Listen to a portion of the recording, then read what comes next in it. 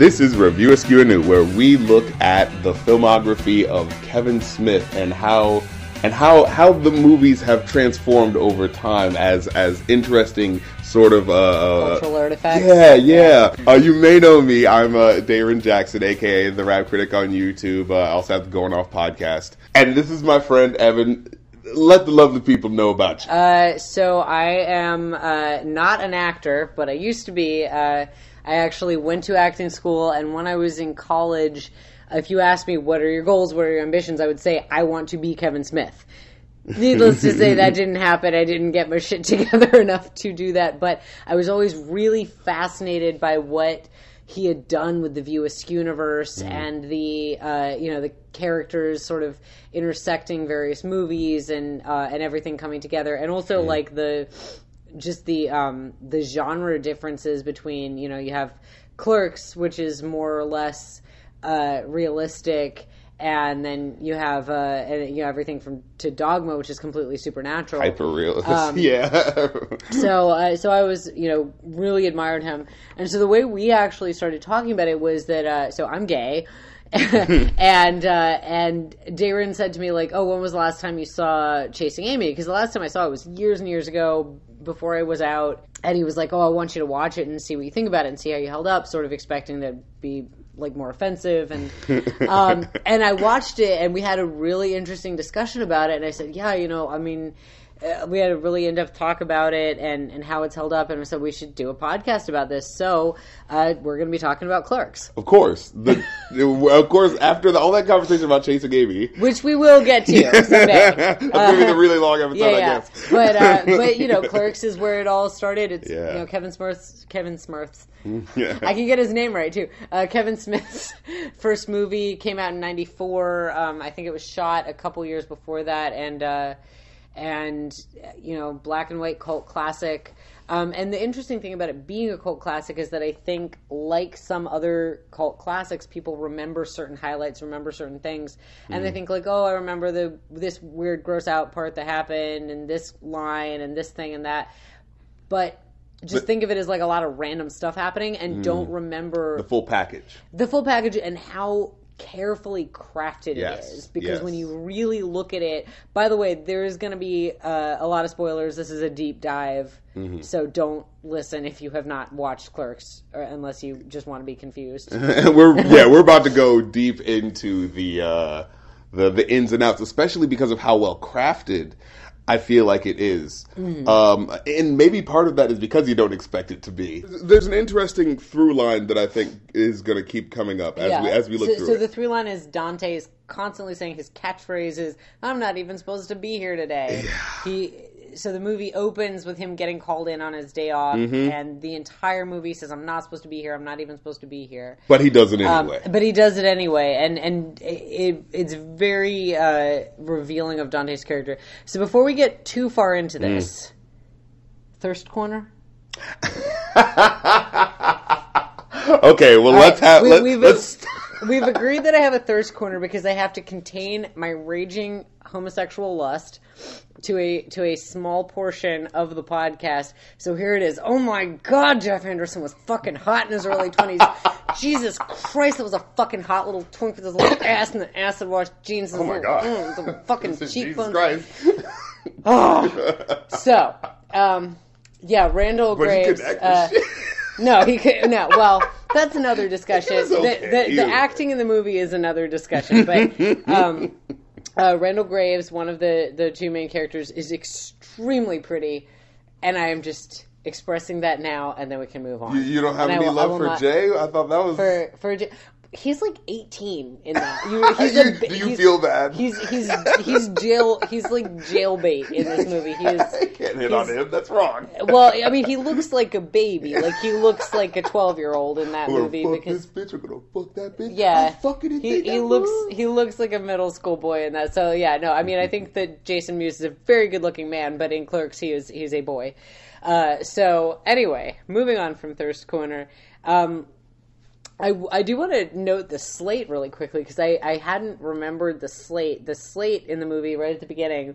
First thing you see is an animation of a kid sitting there playing with a ball, and a birthday clown comes up, goes out of sight, that was so weird. Comes back in lacy stockings with clothespins clipped to his nipples and the slate that says View Askew, and then I think he farts on the kid's head, and that is the slate for View Askew production. So I think it's just like setting the tone right there. Yeah. This is what we are. Here you go. This is a lot of gross out humor you do expect. So it's a warning. It's a fair warning. Yeah. And a lot of homoeroticism. A lot of homoeroticism. Yeah. That becomes unfurls as it's interesting. Plot goes further. So the first shot of the actual movie is a fluffy dog, which is just delightful. I don't think the dog ever comes back. I think you just needed to see a nice dog. You just needed to see a nice dog before we get into everything. And then we hear it's actually the phone ringing, but we don't know it's the phone at first. I thought it was an alarm clock at first before I remembered.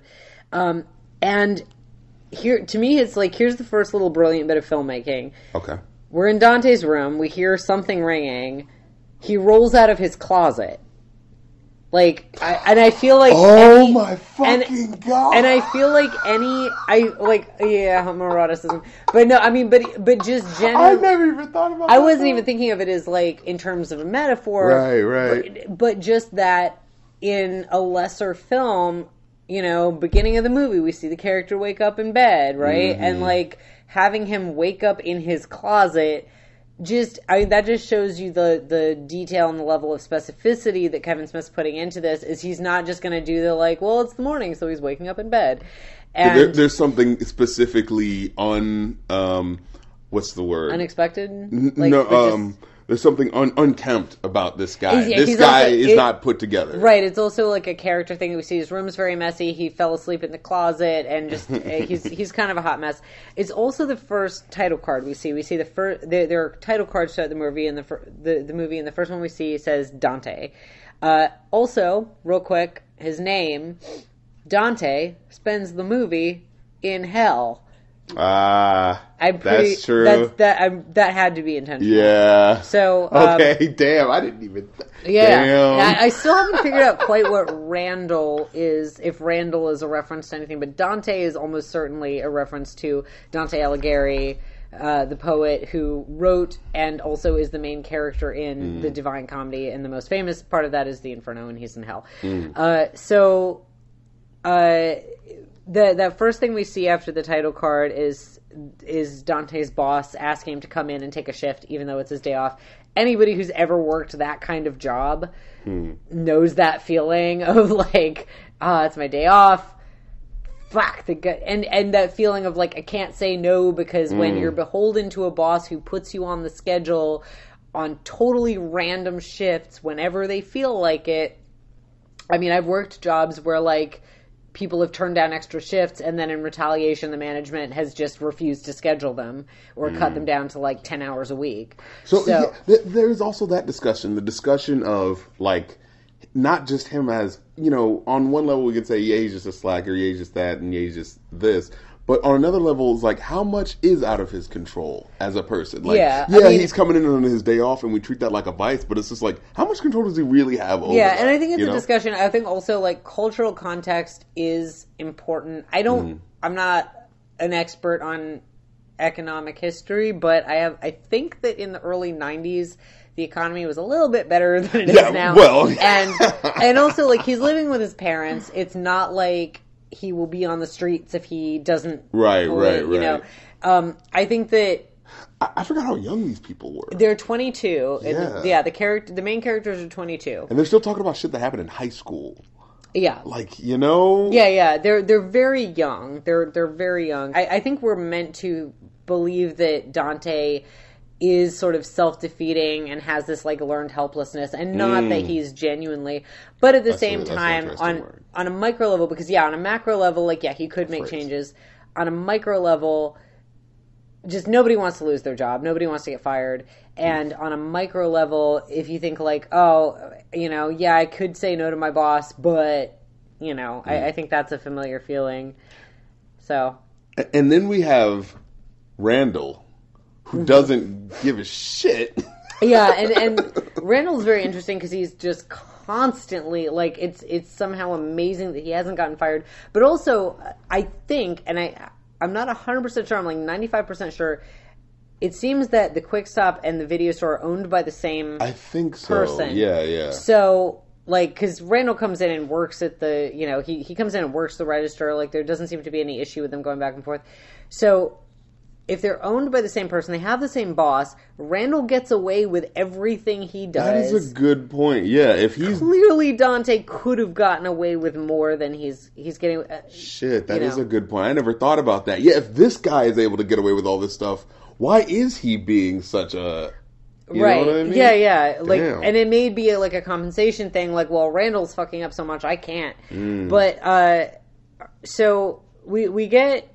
you know, that phone call, and we hear the premise of the movie that Dante's gonna go into work on his day off, and then we get the title card that says Clerks, the title of the movie. And then we watch Dante getting ready, and it's all that music is incredible. I love it.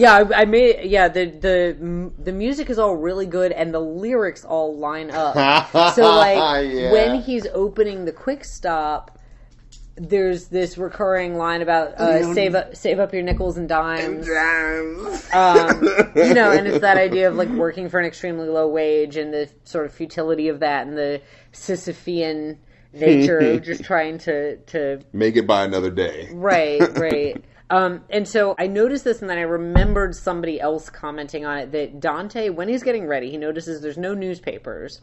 He takes a dime out of the register. He goes to the newspaper box, the newspaper vending thing outside, steals all the newspapers out of it, gets his coin back, and then goes and puts the coin back in the register.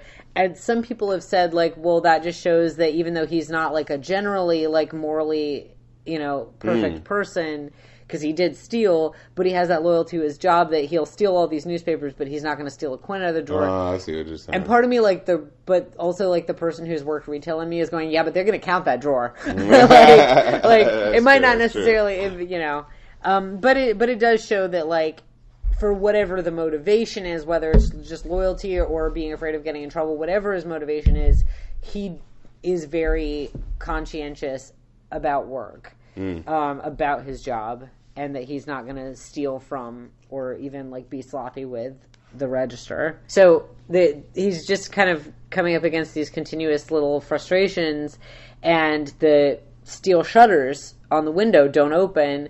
So he goes and gets like a big tarp or something and writes on it in shoe polish, "I assure you we're open," and hangs it up. And I will say, like, whenever I've worked the kind of like crap minimum wage jobs like that, there's something about getting to do something a little bit out of the ordinary like that, making a little judgment call, like getting to write a sign or anything that you have to do. Like, oh, I had to put a sign there, or I had to do this, or there's like a little bit of like excitement that comes with that, because it's like, oh, it's something a little out of the ordinary. I made a judgment call. I did something a little creative. Right, because he didn't seem a little proud of himself. Right, it's like, you know, some creative problem solving that is a little bit more than, you know, just working the register and doing the usual. And I will say, like, looking back now that I watched the whole movie, going back, he writes a sign in shoe polish. Yeah. And throughout the entire movie, people keep commenting that he smells like shoe polish. Like shoe polish. In fact, that's when his girlfriend comes in. Yeah. Wait. Okay, so we got to talk about his relationships. Yes, definitely. Well, so how does this guy have two women fighting over him? Oh, right. What's really going on? Well, I will say I know a lot of straight women, and who would fuck with that? I know a lot of straight women who are involved with guys that make you go, why is she bothering with that guy? Like, I was going to say, like... Because Dante's schlubby. He doesn't have a lot going for himself. And she is trying so hard to pick him up. And we kind of see that at the end of the film where she, explains how Well, and there's also a thing that I've noticed with some people I know of, like, the, like... project of like and straight guys do this too, you know, like the like with straight guys trying to rescue a girl, it's more the white knight thing, but with girls I've noticed the like, oh, like he just needs more support, he just needs more encouragement. I know so many girls like Veronica who've dated guys like Dante. We get a new title card that says vilification, and it's the first title card I think it's the first title card that has like just a word, like a title instead of just a character name. So we see this guy who's kind of like doing a little anti-smoking thing and telling a customer like... Okay, I think this is a very interesting conversation. Yes. Let's talk about this one because he comes in and at first it kind of seems like he's just like, this is a normal conversation. Hey, wait a minute. This seems wrong. It's wrong that people are being sent here to smoke. As a matter of fact, I just happen to have some information about it. You're like, wait a minute. Yeah. The guy, it slowly gets more and more, it slowly gets more and more absurd. So the guy, and by the way, like side note, I watched this and I remembered classmates of mine in acting school doing this scene. Really? The scene. This is a good scene to do. Yeah. So we've got this guy, there's one guy trying to buy cigarettes from Dante, and then there's this other guy who's telling the kid who's trying to buy the cigarettes, like, you shouldn't smoke, here's what your lung's going to look like, gives him a tracheal tube, shows him pictures of cancer. It's like, it's not that he's wrong, he's just being an asshole. He's being an asshole, but it's also, like, it's still sort of within the realm of, like, you can imagine, like, yeah, okay. And then it's kind of funny because Dante convinces the guy, like, okay, just leave it alone. And the first guy leaves, and then another guy comes in and says, like, I'd like some cigarettes. Whoa, what's that? And it's like the perfect button of, like, you just know. So then we cut to the men of the hour, Jay and Silent Bob. You know, we have this very iconic image of Jay and Silent Bob, which to me, like, I think of them as how they look mainly in Jay and Silent Bob Strike Back and in Dogma and in Chasing Amy. But they look very different. Well, at least Silent Bob looked more or less the same. Jay looked very different. You know what I found interesting about... I found this out about the poster for the Clerks movie. It did not have Jay on it. And the reason why is because they thought he would look too scary. They thought people would be too scared from the film and be like... yeah, but he like, looks... Well, and it just shows, because it's funny, because like he's the poster boy for the View Askew-universe. Yeah, and the thing that's funny to me is that, like, to me, like, we're talking about like the homoeroticism. Jay looks very queer coded in the way he looks in Clerks. He's got a big earring. Yeah. He's got a big earring. He's got what I think of as a lesbian undercut. One of his first interactions is he just randomly he turns to Bob. He says, "You look really cute. Out of nowhere, out of nowhere, he says, "You look really cute. I want to suck your cock." And he gets down on his knees and he starts miming sucking Bob's cock. And then only when a car honks at them does he jump up and go, "Ew, you faggot! I don't like. I'm not. You know." All throughout the film, there are lots of him referencing gay stuff. Yeah. Like, oh, he cocksmoker, this fucking Dante, and da-da-da. Is this, that, and the third? And it's just like, well, yeah, why does this guy keep focusing on it? Yeah. You know? Going back to the scene, though, with the... with the smoking. Because then once we've gotten a taste, just a little taste of Jay and Silent Bob, we cut back to... And it's like... It's one of those things where it's like, we didn't see the ramp up, but we know that there was a gradual ramp up, but when we go back in the store, the anti-smoking guy is standing on a soapbox. I don't think literally, but he's like on a soapbox. He's addressing a crowd like a street preacher, and he's like riling them up, and he's literally comparing poor Dante to a Nazi because he's just following orders by selling them cigarettes. And it just shows how nonsense it's like. Because here's the thing: it's not that he doesn't have whatever point that he has. It's just that you're hassling this clerk who's got he has no power, and it's so extreme. That is virtue signaling. That's what that is. Well, but then it turns out so. And we've noticed, like, at this point, it's like he's mentioned this particular brand of gum. Oh, yeah. Why don't you choose some Wrigley's gum instead? Yeah. Chuli's gum. Yeah. And then, and so this guy has everybody, like, literally throwing packs of cigarettes at Dante and attacking him. And Veronica comes in. This is the first time we see Veronica, and she's heroic. She's standing up on top of something with That's right. His girlfriend fucking saves the day. Right. She's got a fire hydrant, and she sprays them all and yells at them. And she points out, she spots it right away. She says, "This guy, you're selling gum. You're full of shit." And she points out that he's a gum representative. She catches him trying to sneak out the door and holds him. And then, of course, all the mob shamefacedly leaves. Dante's the damsel in distress in that scene. Dante's the damsel in distress, and Veronica saves him. So that's the first time we see her is her being heroic and literally saving Dante. And then what is she trying to do the entire movie? She's trying to save Dante. Yeah. You know, she's like the entire point. It's the way her character is introduced is indicative of how she is throughout the film. Right. Of her relation to him as a character. Her introduction is her seeing through the bullshit and trying to rescue Dante. She's the most perceptive character. She's very perceptive, yeah. And so I would argue like Randall is also very perceptive, but he's perceptive in a way that only he is perceptive to the point that it allows him to be lazy. That's the thing that I hate about his character. If we're going to get into it, because there's a scene. I don't know. Do you want to do it completely chronologically? I mean, we can like jump around a little. Like I'll just bring us back. There's a scene in particular where he spits in a customer's face, right? And I thought that was like that's too far. That's like because he did it intentionally. Yeah, and that's actually like assaulting someone, and there's no excuse for that. Randall's an asshole. Randall is an asshole. But he is very perceptive, but like you said, he uses his perception and his intelligence to be lazy and to be an asshole. Right, and in this scene in particular, what he does is manipulates logic in order to basically just get his friend's car.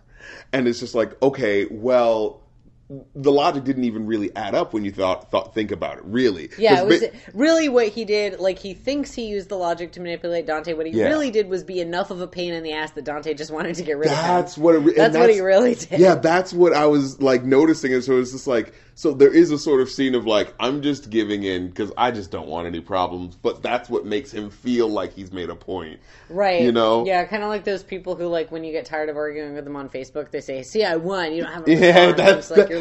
He's a troll. That's what he is. He is a troll. Yeah.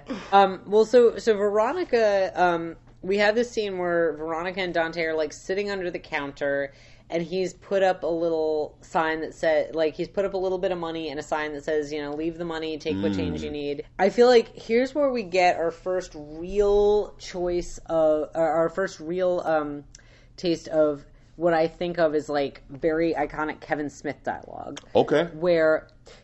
And this is what I noticed when I rewatched Chasing Amy that I hadn't remembered from when I saw it when I was younger, that Kevin Smith's characters speak especially in the earlier movies, like the ones from the 90s, and, like, I think it started to change a little around Jay and Silent Bob Strikes Back, but definitely, like, the 90s ones, there's this very theatrical, writerly, way too erudite, way too just way too articulate for real people. But it's his first time writing scripts. It's his first time writing. Yeah. But I don't actually hate that. I think of it's stylized, and I think that it's kind of, somebody said this about John Green, that John Green writes teenagers dialogue, and it doesn't sound like the way adults hear teenagers. It sounds like the way teenagers think they sound. And I feel like I see what you're trying to get at. Like yeah. Kevin Smith's dialogue from those earlier movies sounds like the way snarky, intelligent, early 20-somethings think they sound. Okay.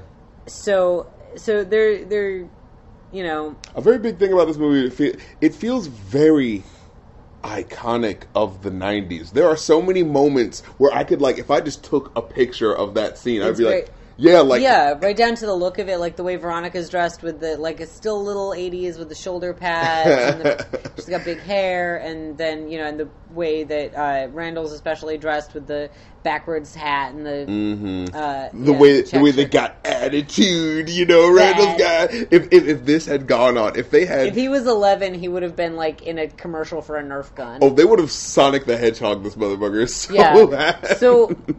But what I will say here too, and this is coming back to, like, this movie is not just style over substance, it's not just random stuff, it's not just, like, zingers, is that in that conversation between Dante and Veronica, it's not just a writer showing off, like, here's this clever shit that I can write, and this dialogue being also philosophical.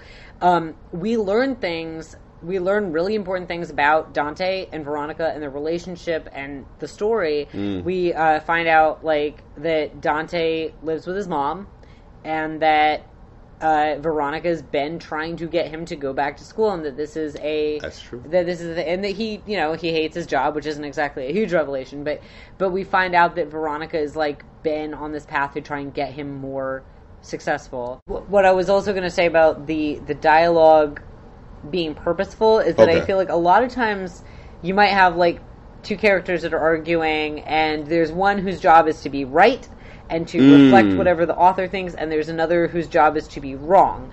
And the thing is with their argument is that what Dante is saying about sex is wrong, but the point of it is not to be like Veronica being a mouthpiece and like, here's the truth, and then look at this stupid idiot just being a foil for the truth. It's actually showing a lot about Dante's character and about what the problem is. The fact that when he says that, like, oh, women, it's really easy to make a guy come, a woman doesn't have to do anything, it's no accomplishment, she's just lying there, blah, blah, blah. It's not just that he's wrong and that he's kind of has a stupid view about sex and women.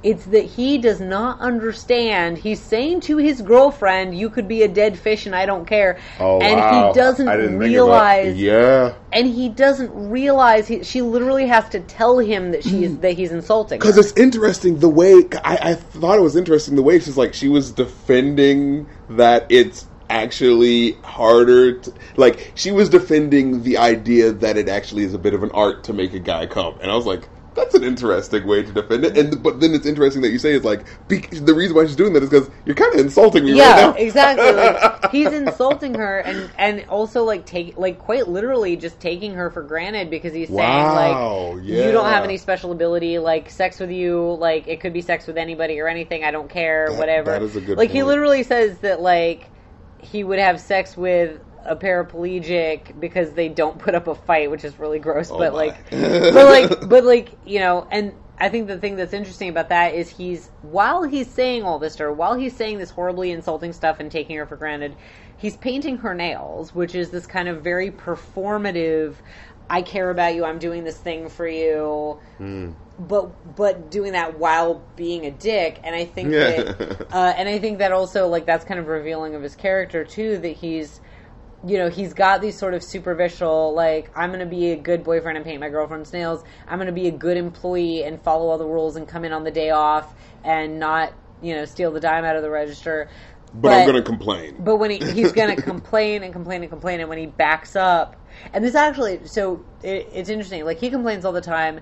When we see Caitlin Bree much later, the first thing that struck me about her is like she's complaining, and it's like, oh my god, like the two of them. Yeah. Oh yeah. And the funny thing is, they actually seem better for each other because they're more alike. But the reality is, you need to be going for someone who's trying to help you, right? Not somebody who's just shitty in the same way you are. And it's very interesting with and she's passive. Yes. She's also passive because she like accidentally got engaged. Right. That was I was like, wait a minute, what's going on here? Yeah, so it's like, that's interesting that like Caitlin and Dante have the same vices of being passive complainers who want to just take stuff and let stuff happen to them and then complain about how unjust it is instead of doing something about it. Yeah. This conversation leads into the really big first like conflict. Oh my god. Which is, how many dicks has Veronica sucked? I remember even as a kid, I thought it was funny. Yeah. I did think it was funny, like my girlfriend sucked 37 dicks. Like, in a row? Like that does sound insane. But he's being an asshole. Dude,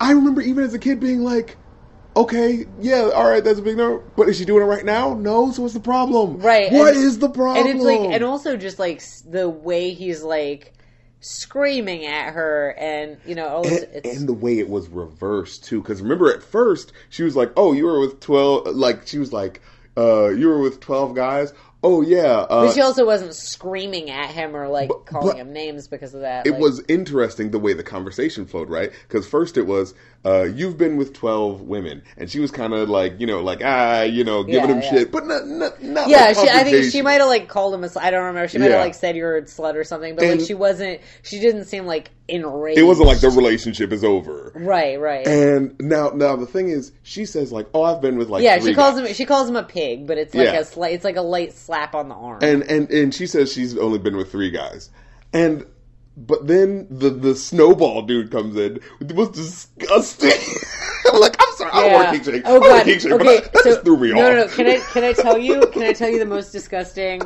All right. So this was like years and years ago. This was like 10 years ago. I read in a Dan Savage column, and now I have a slightly like stronger stomach than I used to. But I read this in a Dan Savage column like 10 years ago, and I could never get it out of my head. And anytime I tried to think about it too hard, I would start to vomit. Oh no, are you going to put it in? I'm going to put it in. So there was a guy who had this kink where he liked to, he wanted to like eat his own cum. But, okay, so you know how you could be like jerking off to something really kinky, or you're like, whatever, it's really kinky, and you're like, this is really it's that hot. Type of conversation, y'all. You're like, it's like, we're talking about the viewers universe. We're gonna talk some shit. So you're like, you're looking at something really kinky, you're jerking off, you're like, yeah, this is so fucking hot, this is so fucking, and then as soon as you come, you're like, no, right? Like as soon as you come, it's like that switch flips, and you're like, no, get it away from me. What's wrong? You degenerate. So this guy had this problem. He's like, I really want to eat my cum, but when I produce the cum, the idea is disgusting to me. And I can't remember if Dan advised this or if this was like reader advice. I think this might have been reader advice that came in like the next week's column. Please don't tell me, is there a resolution for this? Yes. Oh no. So what the person advised was that when he came, he should come into an ice cube tray and make cumsicles. And then when he was horny again, he should melt the cumsicles. Oh, we definitely got to send this to Kevin Smith now. This sounds like a scene out of a Kevin Smith film. Do you realize what you've just done? I just recounted a Dan Savage column from 10 years ago. But we got a podcast for the ages. Oh yeah. So, but anyway, Snowball. Yeah, that guy. Well, I think it's interesting because this goes to one of the big gross out humor moments, right? Yeah. The gross out humor of ew, this guy has this weird kink, but it's not just ew, this guy has this weird kink. That weirdness, that grossness reveals something about this character. About her. Right? Yeah, oh wait, she doesn't consider that to be sex. So now there's this weird conversation of what is considered to be sex. Right, and if you ask me, like, is a blowjob sex? Like, again, like, I'm gay. Like, yeah, it's sex. Like, you don't have to put a penis into a vagina for it to be sex. But that said, her thinking of it as being like less intimate, less of a big deal than fucking makes sense, and regardless of semantics, regardless of definitions, she wasn't intentionally lying to him, misleading him, and for him to freak out at her is him being an asshole. At first, it feels disingenuous when I first watch it, but then when I think about how people do get such differing, people have different definitions, and it's not only definitions though, but also like different upbringings about. It's not like we all get, everyone gets to learn a very clinical look at what sex is. No, you know what I mean? Go on. Oh, no, I was going to say, well, the interesting thing about them having that argument is when they're screaming at each other about sucking dicks and snowballs and all this stuff, there's customers. Yeah, doesn't Jay steal from the store at one point while people are arguing? Jay's stealing from the store at one point while people are arguing, but not even like Jay, like regular customers. While they're talking about gross shit. But there's two themes that I've noticed about this film. There's the shit or get off the pot that comes later. Right. So the complaint, first of all, not doing anything about your situation. But secondly, complaining and not getting over that older situation, right? So there's these two relationships that he had with these girls in high school. It's like, oh, Caitlin cheated on me in high school. Oh, Veronica sucked 37 dicks at some point in her life. Yeah, that's what I'm saying. It was like, it's not she just cheated on you. It was before your relationship even started, this thing happened. Remember the scene later with the muscle head guy? The muscle guy, yeah. Who's like, oh yeah, I had sex with the guy. First of all, it was like, all right, man, come on, that guy. So here's the thing, I have actually been negged by trainers, that whole thing of they do that oh, too. you look really out of shape. Here's my card. I've had people do that to me. The thing about I'm just that's dude, no, asshole. I'm not going to give you money. You just insulted me. And the thing about, and what I love about this movie, when you really think about it, because on a certain level, people who work in the service industry, they are the eye into how people really are, right? Oh, yeah. And so what I love about, a big thing about this movie, besides a character development, is how the movie is about observing how weird people are. Mm-hmm. You know, when it talks about the guy trying to find this carton of the milkmaid. Yeah. And then the egg guy who needs to find the perfect carton of eggs. It's just like, what is going on? Well, and also people? that it's in a small town, that it's in like a pretty small Jersey town, and a lot of these people he's running into are not just randos. They're people he went to high school with. They're people that he has personal connections to, and that's the thing in the View Askew universe in general is the personal connections everywhere. That's true. Even before in the very first movie, there's the idea that lots of things are connected. Because I mean, I come from a pretty small city. I live in a small town, and that's a thing that I meet somebody, I go down the road to go to shul and meet somebody there. Turns out his dad was best friends with my partner's dead brother. And right. Just that kind of thing. That's it's a pretty normal small town thing. And it's interesting seeing that small town stuff like that represented in a way that's not sort of stereotypical Southern Gothic. It doesn't feel like, it does not feel like that making fun of it or trying to, simplify it. Right. It feels like it's very humanizing and realistic. What did you want to move on to next? Because I wanted to talk about the Star Wars conversation. Oh, yeah. Well, so I was just going to say, because, getting to when we first see Randall, because after that trying not to suck any dick on the way through the parking lot, which I did think it was a really funny moment, and again, just little details really making it, that there's a guy standing there, and when he hears Dante say that, he looks after Veronica and is like, oh, she's sucking dick, okay, and he walks. He starts walking, and he's like, hey, you come back here. But so then we get the title card that says Randall, and I love it that we see the title card say Randall, and the next thing we see is not Randall, but literally Randall's absence. The first we see of Randall is his absence, his negative Randall, because the first thing we see after that title card is this customer complaining about the guy's not there to open the video store, and I can't...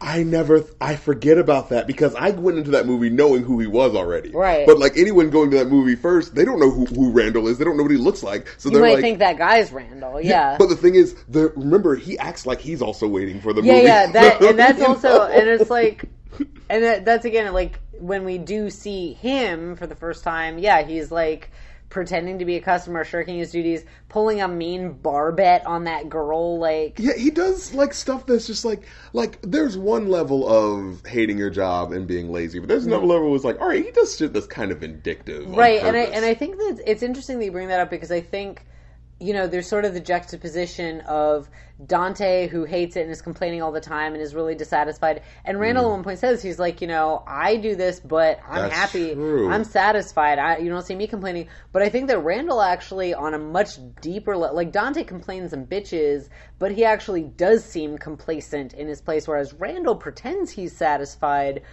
but then he is just really mean and inappropriate and lazy and seems to be doing everything he can to get fired. And it's maybe Randall's actually the one who is deeply, deeply dissatisfied. And remember when he has that one line where he says he's like, you hate people, but I love crowds. I don't know what he's a contradiction. Yeah, and it's just what does that even mean? That doesn't mean anything. You just like being in a crowd. That means you like being among people. That doesn't make sense. But he's just being a dick. He's a man of contradictions. But so the guy who's complaining to Dante about Randall not being there, again, we've got themes of Randall's absent. Dante is taking the brunt. Mm-hmm. Dante is absorbing the customer wrath. Dante is taking that responsibility. The $500 fine. And the guy... I know we're going to get to it, but Jesus Christ. And this guy... The guy who's trying to return the videos starts shitting on Dante and insulting him with the whole, well, you're a loser and you work a minimum wage job and blah, blah, blah. And it's anybody who's worked that kind of job, has had somebody say something like that to them of, oh, you must be an idiot because you're doing this. And it's just I never understood people that are like that. It's just dude, you don't know how their day is going. Yeah. You don't know, like, this is like a typically low. Why you gotta shit on these people just to make yourself feel better, you know? So Dante then, it's interesting because Dante, like, for the most part, he's the, like, stuffy, following the rules one, but he has a couple moments, and of course the big one comes later, but he has a little moment here where he throws the guy's keys out, and it's this, like, little moment of petty revenge where he's not doing, the nice, responsible thing, because he, like, the guy forgets his keys, and Dante knows where they are and sees them and throws them in the trash. That's a good point. And it's like, he's got these little release valves. The little passive-aggressive moments. Where, vindictive moments, as he says. Yeah. What does he say when he finds out that it's such the strangest thing, like, he finds out through, like, a newspaper that his ex-girlfriend is getting married. Right. And then she travels back from fucking Ohio just to reassure him that she's not. I'm like, what lengths are women going through just to, like... Dude, I'm not going to drop names, but, like, straight girls who've done that shit. Man! Like, but... Oh, God. Yeah. And that's the thing about it, is, like, this movie seems, like, on one level, if you really think about it, like, this is absolutely absurd, these things that is happening in this movie. But on another level, it's just like, yeah, but that's what people go through sometimes. Yeah. And it's just like, wow. It's like, so I'm in a Facebook group that makes fun of fake stories on the internet. But once in a while, somebody will post something and be like, this shit didn't happen, and it's something that they're like, no. They're like, actually. And then people, like, there's this whole thing where people comment by tagging a group that has a title that's a comment, and so a comment stuff like, just because nothing interesting happened in your life doesn't mean right. And it's like, yes, obviously, like, this would be a very unusual day, this kind of shit wouldn't happen every day, but nothing happens that would not be possible for to happen. Yeah, even the sex with the dead body part, it's actually interesting. That's the rigor mortis. Well, but with and the boners. But it's also interesting. I'm sorry, I know we're skipping ahead, but I find that the reason why that happens is literally related to corporate chicanery at the top. Dante's ex-girlfriend, the slutty one, right? Quote unquote. But I actually do like her character at the end, and again, we'll get back to her. She has sex with a dead guy, of course, goes catatonic, because that's weird as fuck. But it's interesting the way the whole thing set up.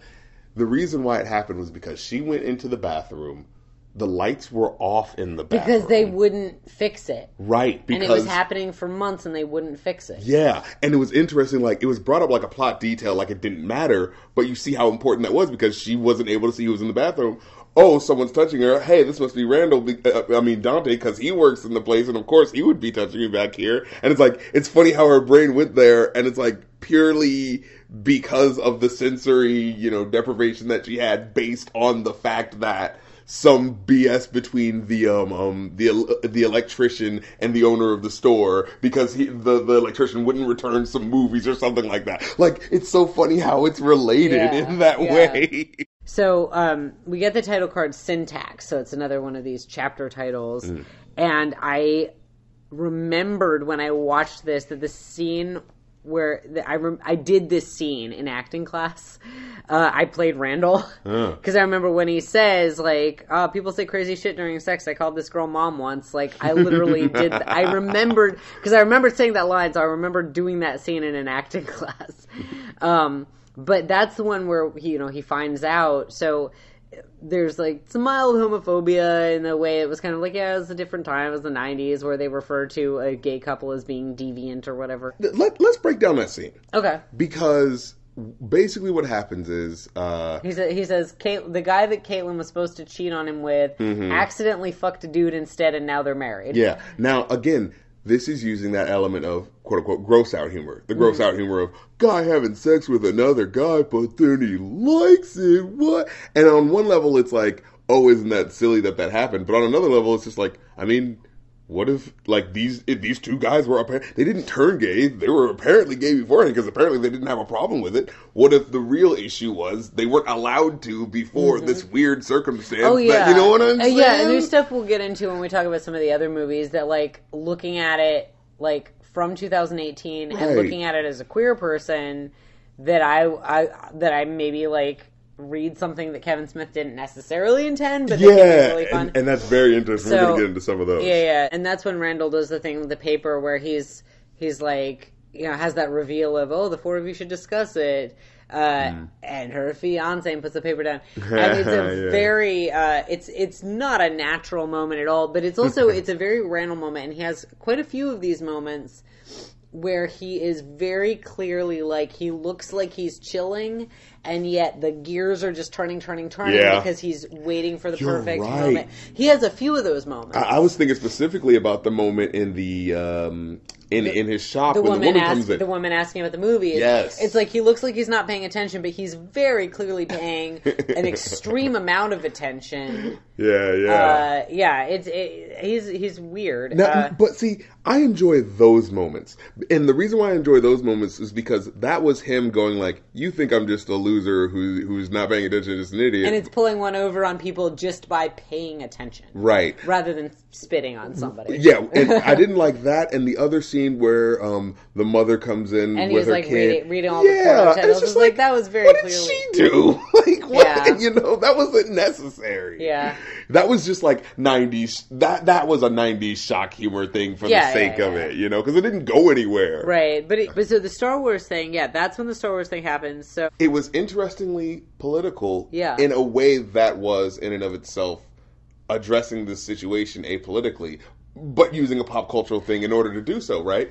Because what he said was, what he started off, Randall's point was that, hey, it's messed up that they blew up the Death Star the second time because there were some people who were innocent and didn't have anything to do with it. But a guy who just happens to be a roofer, comes in and he's like, hey, I know a little bit about, doing jobs like this. And it's like, someone's not going to take that job unless, they either agree with the politics of the person who's hiring for them for such a high profile job, or they care that much about the money that they're like, look, I'm willing to take that risk.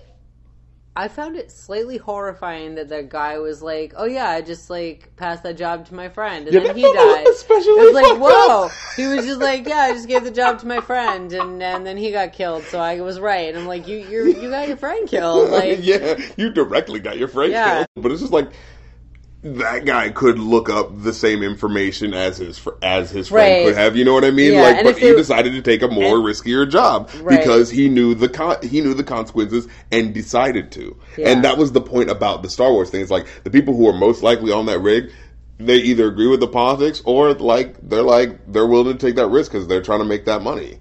And at the end of the day, it's like, what are you willing to give up for? For getting paid, for having job security, or because of what you believe in. What does he say about Return of the Jedi having a downer ending? Yeah. Do you know about the original ending of Clerks? The original ending. Where Dante gets shot? He was supposed to die at the end. Right, yeah. And I'm so glad that that's not the case. They didn't do that. I really think he would not have had a career because it was just like, imagine watching this movie, a whole generation of people, instead of going away with it like, that was a fun movie, being like, holy shit, why the fuck it would have been kind of a slap in the face to the audience. Yeah. So my question is, how did that kid get there? The little kid, right? Because her mom's going to get so outraged that you sold her 4-year-old cigarettes. Why was your 4-year-old in a convenience store by herself? Like, there was no parent around. She just got the cigarettes, walked out, lit them up, so she had a freaking lighter.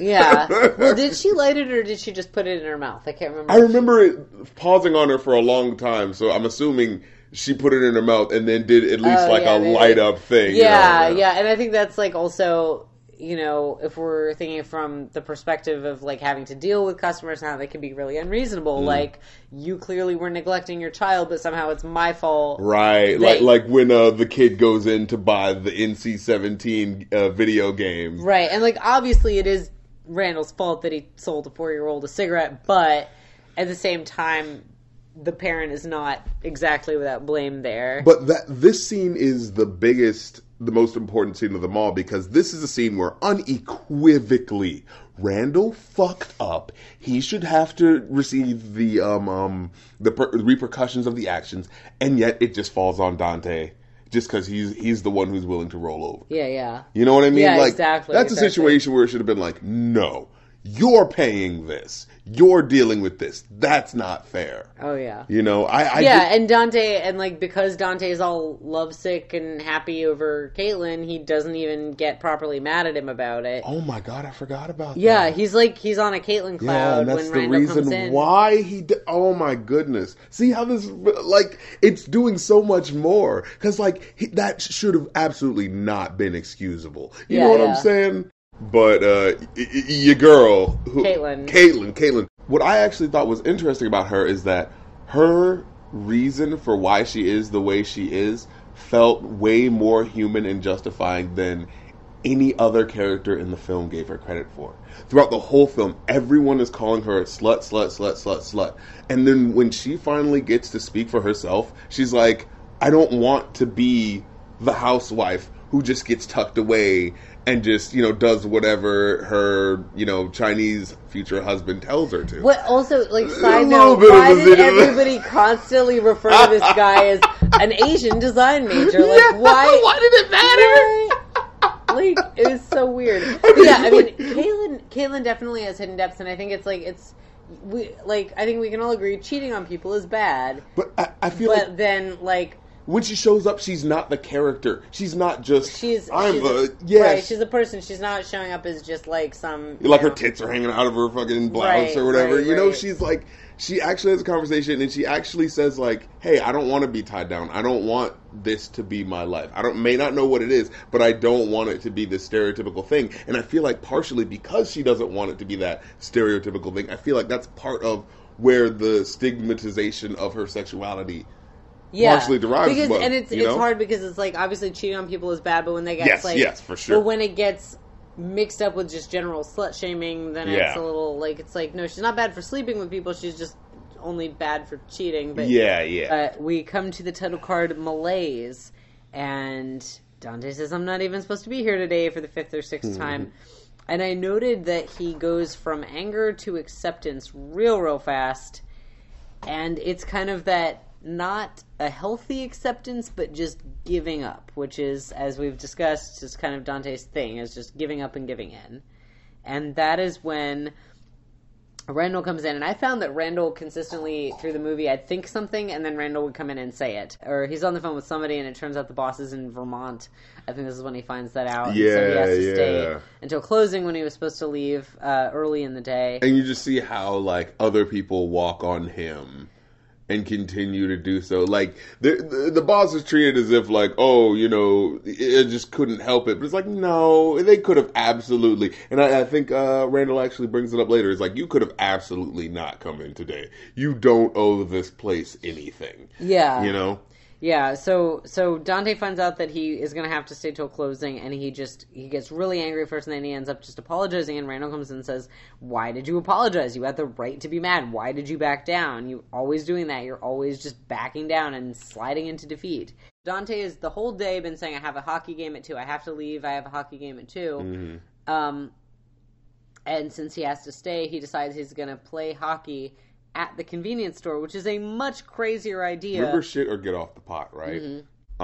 He tells a story about, like, when I was a kid and I wasn't potty trained yet, instead of, like, getting off the potty or something like that, he shits on it instead. Yeah. You know, like, showing how he would rather shit himself than cause an uncomfortable situation. So the way he resolves the issue actually is kind of that uncomfortable situation, because it's shitting his pants instead of doing the more sensible thing of just making a decision. And yeah, and you know, he wants to be at the convenience store, but he still wants to have the game. And it's kind of one of those things where, like, you know, you've known people who like let people walk all over them, and they let people walk all over them, and they don't stand up for themselves, and then once in a while they just, like, blow up and act like an asshole. Yes, and that's exactly what that situation was. You know, it's instead of standing up for your own rights in a reasonable way consistently, you just, like, are a martyr until you lose it and act like an asshole. Yeah, because he completely goes like, oh, I'm justified in doing this.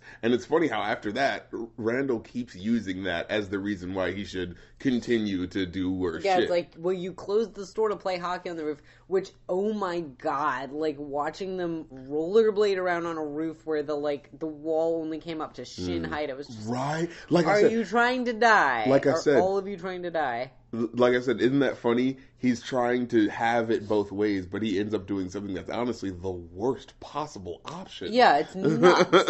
like playing hockey on the roof, and then, luckily nobody dies. They just lose their ball and have to stop playing after a few minutes. But however, like I said, I do want to give credit to the way he wrote actually both female characters. I feel like they're actually really good characters. And even the tertiary characters, like the woman who talks to them after the incident. Caitlin, after Caitlin, she had a great scene where she was like, "What's wrong with you guys? What's wrong with the store?" That was interesting because that kind of brought everything to a head of like, oh wow, when you put it like that, yeah. I like that we don't see them inside the funeral parlor. We don't see the corpse fall on the ground.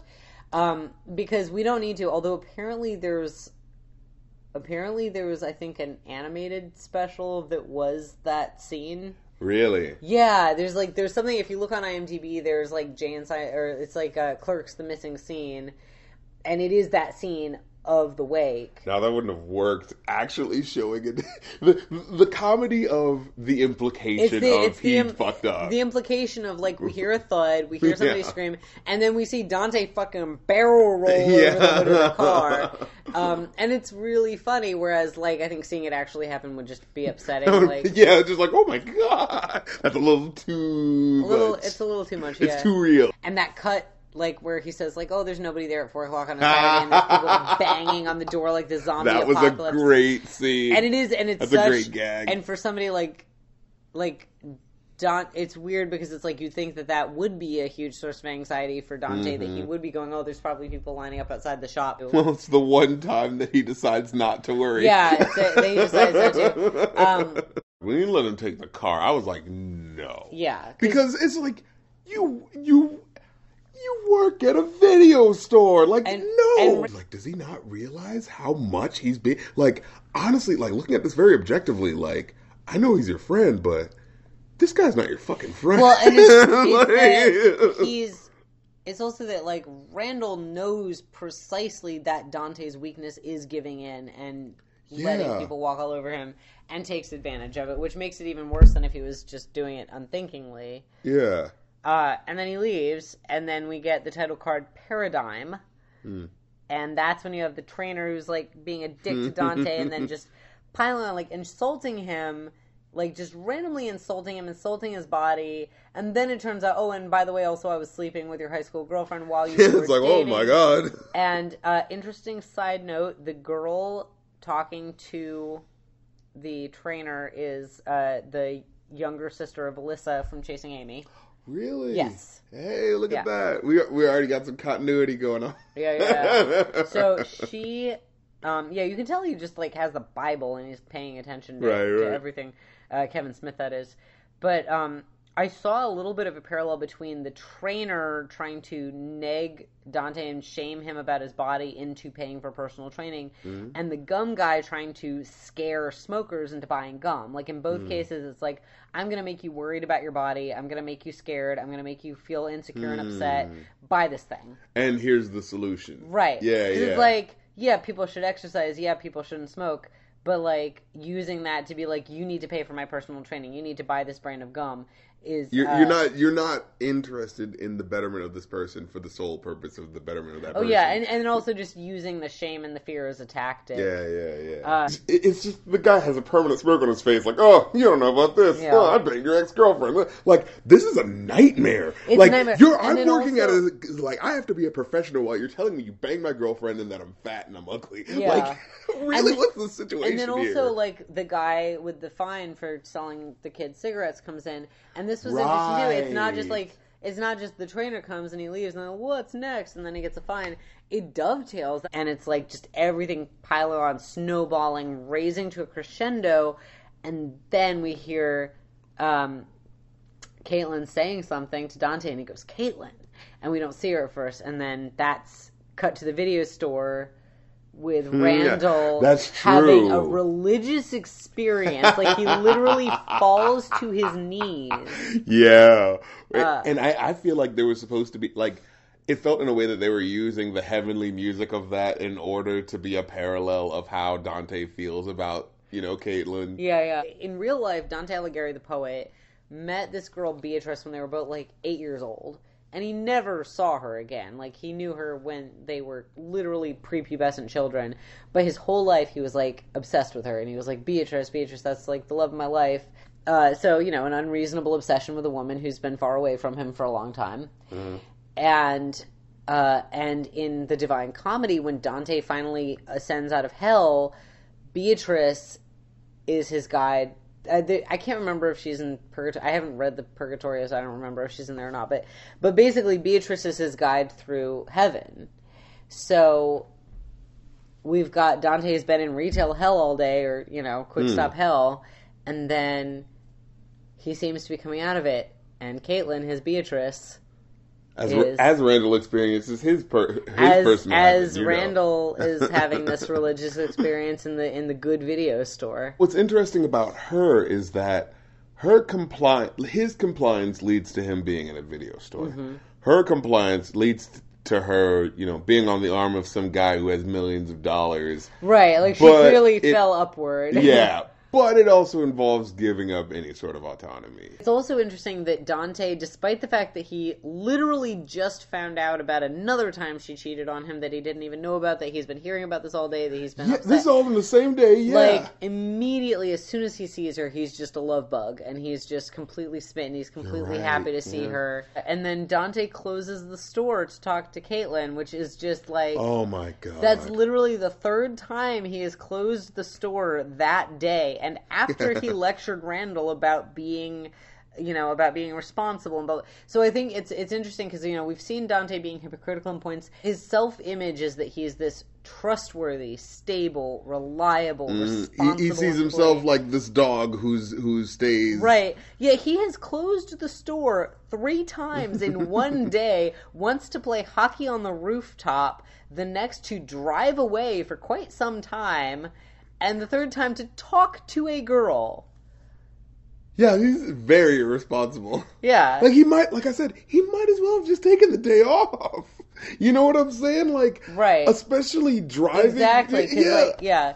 And I forgot to mention this earlier, but we did find out right at the beginning, there's a line where Randall says, hey, I tried to call you at 1:30 this morning, you were on the phone forever, and we find out that he was talking to Caitlin, and then when they're talking, we find out this has been an ongoing thing. They've been talking quite a lot. They've been, she's been calling him in the middle of the night for quite a long time and talking to him. I forgot about that. And I think didn't know that he had a girlfriend, and he didn't know about the Asian design major that everybody constantly refers to as an Asian design major. Yeah, and that was the thing that kind of got me. I was like, wait, what is his relationship with these women officially? Because officially he's dating Veronica, and he's talking to... Do you kids still say talking to? That was a thing when I was in high school, was people talking to. I've never... that... This just sounds like BS for I'm cheating on them, but, Oh, he's definitely stringing... He's definitely stringing people along. There's no two ways about that. He is emotionally cheating on Veronica. That's what I'm saying, and misleading and stringing Caitlin along. So, he's definitely doing that.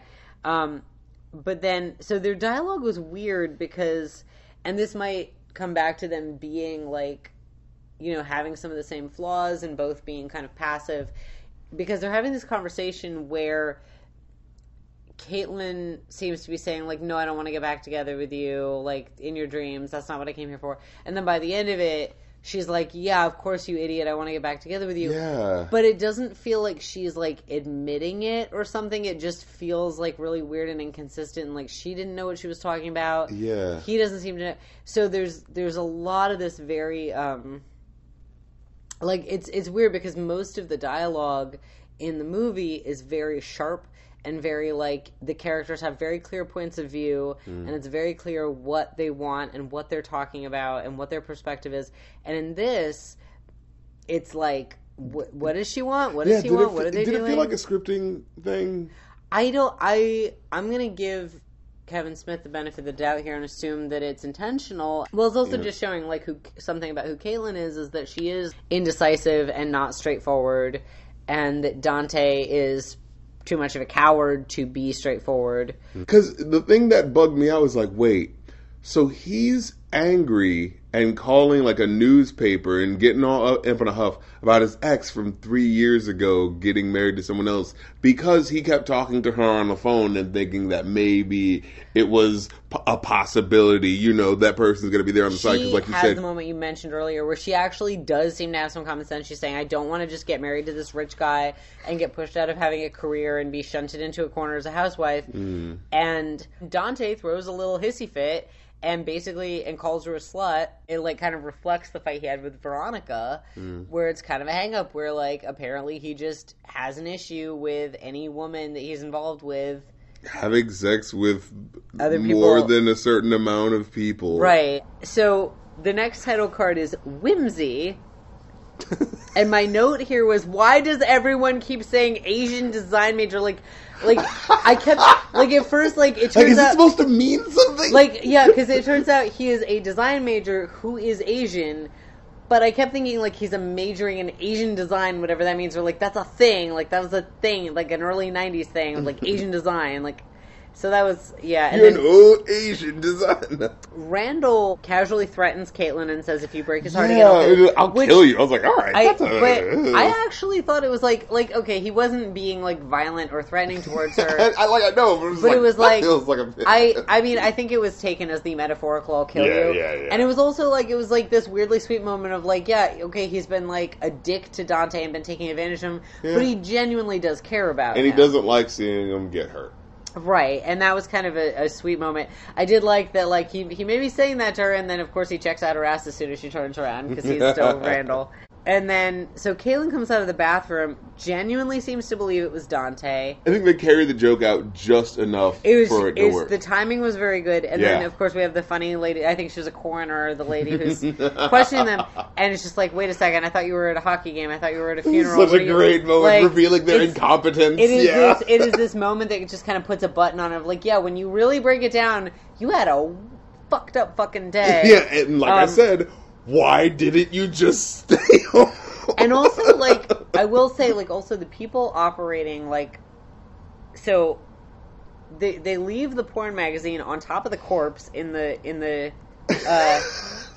dolly, not a dolly, what's it called? The gurney. Gurney, thank you, the gurney. Yeah. They leave the porn on the corpse, and then she comments on Dante smelling like shoe polish. That's just a thing throughout. Everybody's constantly talking about them smelling like shoe polish. There's a little callback to Randall's cousin who died trying to suck his own dick, who we heard about in the car on the way to the funeral.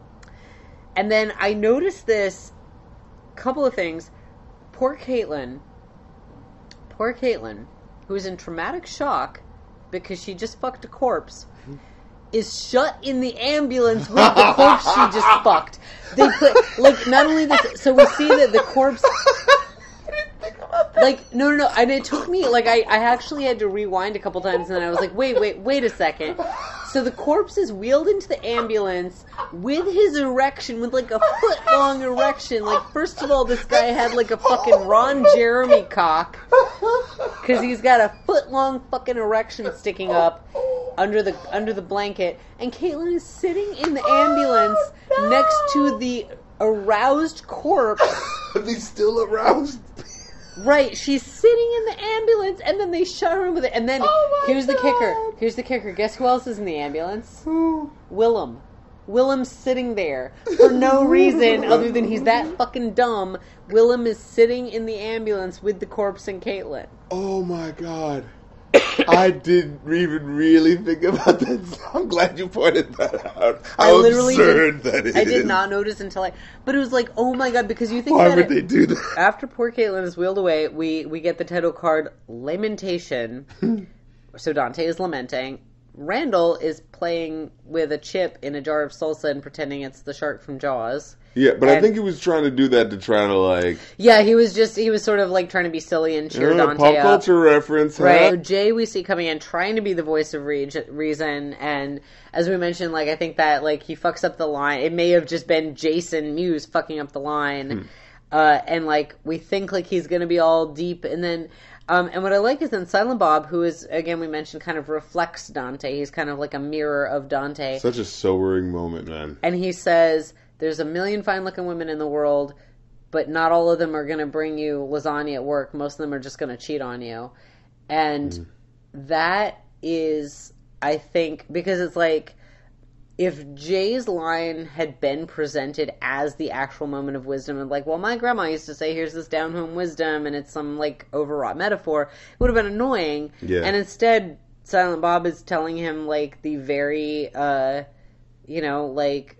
concrete, like, this girl didn't cheat on you, she brought you lasagna. When you find someone that's special, don't fuck it up. It's basically what he's trying to say. But so then we see, like, Dante's like, oh yeah, he's right. I need to, like, respect Veronica. I need to treasure her. And then, of course, we immediately cut to Randall telling Veronica everything about Dante. Which, bad timing. But here's the thing. From Dante's point of view, it's tragic. But honestly, from my point of view, from an audience point of view, it's, like, good. Because, frankly, for me, watching it, if he had just gotten back together with Veronica and been like, yeah, now I know to treasure her and blah, blah, blah, it would have been like, yeah, but fuck her, he doesn't deserve her. He doesn't deserve her. He doesn't deserve her, and it would have just been like, I would have felt bad for Veronica, because then it's like, she's just going along. You're right. And the thing is, like, other people knew what was going on. She's going to hear down the road. She's, it's just like, whatever. Yeah. So it was actually very satisfying. And then, of course, we get catharsis, and the catharsis is finally they fucking, like...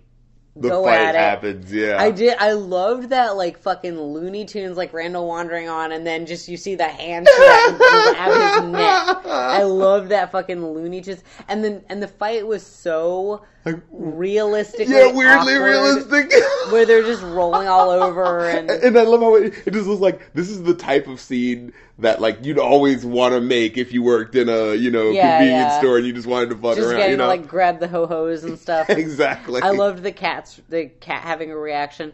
Now, so, again, coming back to the homoeroticism, there was something very post-coital about the way that they're lying together after the fight. Because, like, you think about, like, they fight. Nobody. Sorry, I had to throw in the Simpsons reference. Oh, okay. It's great. All right. It's fine. But yeah, so they fight. There's no, like, nobody ends up getting seriously injured. No one wins or loses. They just at some point stop, and they're lying there. You're so right. I always thought it was so weird. It doesn't feel like the end of a fight. But it's sexy. Like, Randall is lounging there, very sensuously rubbing his throat. And he says, like, oh, it hurts, you hurt my throat. But he's like, I never... It's very sensuous. It is very sensuous. And then Dante is just completely... Dante is completely supine on his back, like, just, like, looks flat out like he just, like, got the shit fucked out of him. Right, and it's like, if you think about their relationship, it's like, obviously their relationship's platonic, but if you think of, like, their relationship, if you think of sexuality as, like, a metaphor for their friendship, they had makeup sex. I found it very satisfying when Dante does one where I'm not supposed to be here, and Ronte. Yeah, that's their ship name. Dandel. I'm glad we've created that. Yeah. I'm glad you put Dandel is like what you do with a little kid when they're on your knee. But so when Randall says fuck you and throws something at him, it's like thank you. It's like shut the fuck up, Dante. We know you're not supposed to be here. Dude, that really was a cathartic moment. Wow. It was very cathartic, yeah. And then when he says that guy Jay's got it right, it's like that's do like lay it out. Jay and Silent Bob show up, do their job of hanging out and selling weed, and leave. They have no pretensions about what they are. They're not just the not pretensions, but they're also not fucking stuff up. And Randall and Dante, for all Randall says that he's comfortable, is clearly not. And for all that they talk about, like, this is their job, whatever, they are so... They're like beating at the walls of their cage so hard that they really, like, they close the stores, they inconvenience customers, they get people really upset, they sell cigarettes to children, like... Yeah, I didn't see one person complain about Jay selling weed. Nobody complained. Right, exactly. So, like, then we've got denouement, and I don't... So they're denouement? Denouement. Denouement? Is that how you say it? Yeah, it's like the, you know, like everything's sort of coming together after the climax. Ah, okay. The climax. Climax. And then so they're having 90s. Right, and then they're just doing this, like, friendly, you know, chattering, like, normal. Yeah, and it seems like everything's back to normal. All is forgiven. I did notice that, like, what's right in our face in the middle of the frame is a, like, tabloid headline of "World's Fattest Man Weds Tiniest Woman." I feel like that can be unintentional, and I feel like it might be a reference to, you know, them being sort of mismatched in a way. Maybe it's referring to Dante and Veronica. Maybe it's referring to Dante and Randall. Maybe it's referring to Dante and the Quick Pot. The Quick Stop. Yeah. The Quick The Pot. Quick Pot. No, that's Jay's. That's Jay's business. The Quick Pot. Yeah. And then I did find it very charming when he's singing to Randall about being berserker. He's dancing. What is that song that he's singing? It was a callback to, it's like the Russian guy's metal band. Was he doing song. berserker? He was singing like Randall's a berserker. Yeah, like that's Randall. He's a berserker. And he's like, what dance he's doing? He's like dancing. Did that happen at any other point in the movie? Like no, but it's like it also. He's like, do the thing, and it's like. You get the sense that it's like, okay, their friendship exists outside of this day. We can tell it's a thing. We don't have to have seen it already. That's what I thought was interesting. The reason why I brought it up was just because, like, maybe I missed it.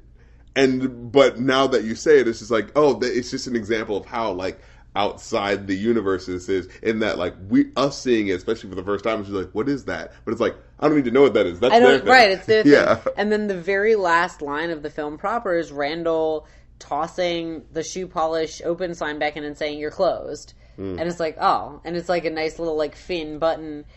And then I noted that the lyrics of the music over the end credits are, "I may never get what I want, but I'm not going to stop trying." Which is kind of ironic because that's the opposite of Dante. Dante is not striving. He's not trying and failing. He's not trying so that he cannot fail. He's succeeding more or less at remaining a Quick Stop employee because he's not trying to do anything else. And it just, I know we've been doing a lot of analysis, but yeah. Can we just have a moment of just enjoying the fuck you that Veronica gives Dante? Oh, that was that was really satisfying. And it's like, it was said in a way that was like, it wasn't fuck you. It was like, fuck you. She was... I was so glad that happened. It would have been so if Dante had succeeded in just being like, oh, well, now I'll be a better boyfriend and get back together with Veronica. Nah, he needs to suffer. It would have been unsatisfying. And he wouldn't, and you know what would have happened is he would have gotten back together with her and then eventually just, like, forgotten that he had resolved to be better and appreciate her. But Veronica, I love you. Fuck you. Yeah. Oh, I love that moment. She's great. The acting isn't always professional caliber. In fact, most of the time it is not professional caliber. Some of the dialogue feels like very like, okay, this is a 22-year-old writing his first screenplay. Yeah, it feels very much like, you know, those movies in the 90s where it was like the what did they call it? The normcore or whatever, where they're trying to make it so, like, normal, like the actors just come in with their clothes. I actually thought, what was interesting was my thought was that this is the opposite of mumblecore. Okay. Because Kevin Smith is not... he doesn't shy away from being a writer. The dialogue sounds writerly. Like, mumblecore is like, oh, yeah, man, what's up? Well, see, I think this is that trying to go for reality aesthetic, but done in the way that I feel like it should be done right. Like, I feel like there needs to be some sort of heart, some sort of center. It's the difference between realism and naturalism. Yes. It's realism. Yes, it's not trying to be naturalistic. It gets at the truth of the realness. And the thing is that what's really brilliant, besides just the characters being memorable and there being a lot of snappy lines and stuff, what's really brilliant about this is the structure of the film is, I think, what makes it watchable. Yeah, you come back to it, right. It is a nested series of callbacks and Chekhov's guns that all interlace and respond to each other. And the thing is that if if it had not had the guy watching the cat poop while Dante's on the phone, if Dante had rolled out of bed in the morning instead of out of his closet, if the scene with the jerk personal trainer had finished completely before the tax guy came in, it would not have been as watchable. It would not have been as memorable, because it was all these little unexpected moments and all this little, like, just tightly interwoven sort of things. And all these places where Kevin Smith did not make the obvious easy choice of what was going to happen and how it was going to happen. Yeah. That's what made this thing stick around, because you could have written a worse version of it. Mm-hmm. And it could have been adequate. You know. I was going to say, in fact, if talking of a worse version of Clerks, I think I told you I found the pilot. And if you like what we're doing, maybe we could review it sometime. Yeah, we might. I will probably need to drink a lot. And the pilot was actually like, I got through like literally a minute and 15 seconds, I think was where I gave up. And they didn't have the same actors. It was very sitcom-y. But it was like this setup. It was like, there's a girl and she's like, I don't believe tanning gives you cancer. And the one character that I think was supposed to be Randall but didn't resemble him in any way was like, oh, really? Then what gives you cancer? Lotion. Oh, lotion. Like, it was like... that was so bad. It was so fucking painful. But part of what was bad about it was that it was like, you could see every fucking thing coming a mile away, and it was like... And you could see them trying to do the aesthetic of we're just a couple of people having normal banter, but it's just like... And it was the... Yeah, and it was like it's the difference between, if we're gonna, like, we could use a musical metaphor of like, the way Kendrick Lamar raps, or the way that Tom Waits sings, where it's so interesting because it's a little off the beat and it's not just like, whereas you think of like the most plotting, boring, painful to listen to everything square on the beat. You know exactly where it's going. What's even the point of listening to the song? Because I know where it's going. That's like, I feel like this film is like the cinematic, like the screenwriting, the screenplay structure equivalent of Kendrick Lamar or Tom Waits, where it's just like a little off the beat enough and unexpected things happening and unexpected rhymes happening, more or less. Yeah, I think the way we currently, I'm thinking about it right now, and I honestly don't think we appreciate this film enough. I'm thinking about... Because it's remembered, I come back to Twin Peaks, which was another sort of cult classic from the early 90s. People talk about Twin Peaks and they're like, oh yeah, coffee and cherry pie and da-da-da. And they like don't remember. Wasn't it fun how weird it was without really thinking about it? And the log lady. And then when you actually watch it, it's a weird, brutal fucking show with like occultism and like deep mythos and really serious crime and violence. And it's a very deep thing, and I think that Clerks in the same way is like people like, oh yeah, it's a fun stoner comedy about the guys who hate working there, right? And it's actually not a stoner comedy. Like you have like Jay and Silent Bob are stoners, but they're sort of like this little like periphery characters, peripheral and comic relief, and kind of like you said, the Greek chorus that doesn't really say much, and it's actually like about ennui and ambition and. It's got a message. Every time I think about, how people think about this movie in a way, there is this sort of dismissal of it or treating it like it's just cute. Like, oh, yeah, they talk about Star Wars. Isn't that funny? It's like, but it's actually... But it's like, what are they saying when they talk? They're not just like, who's better, Han Solo or Luke Skywalker? Like, right. They're using it to talk about a really serious issue when it comes to, what are you risking when you go to work? What's your job worth? Like, how does that align with who you are as a person? So, yeah, I think that about wraps up our review for Clerks. We both love it, of course. Of course. Join us next time when we will be looking at the next film, of course, because this is how it all started, Mallrats. Because Mallrats is next. We should do Mallrats, actually. Really interesting little quick note. The character of Willem appears in Mallrats, played by a different actor. Oh, okay. So until next time, I'll be staring at a sailboat. Thought that was going to end it. I don't know. I like that. We're staring at sailboats that we can't see. Yeah. That's our sign off. Yeah, staring at sailboats.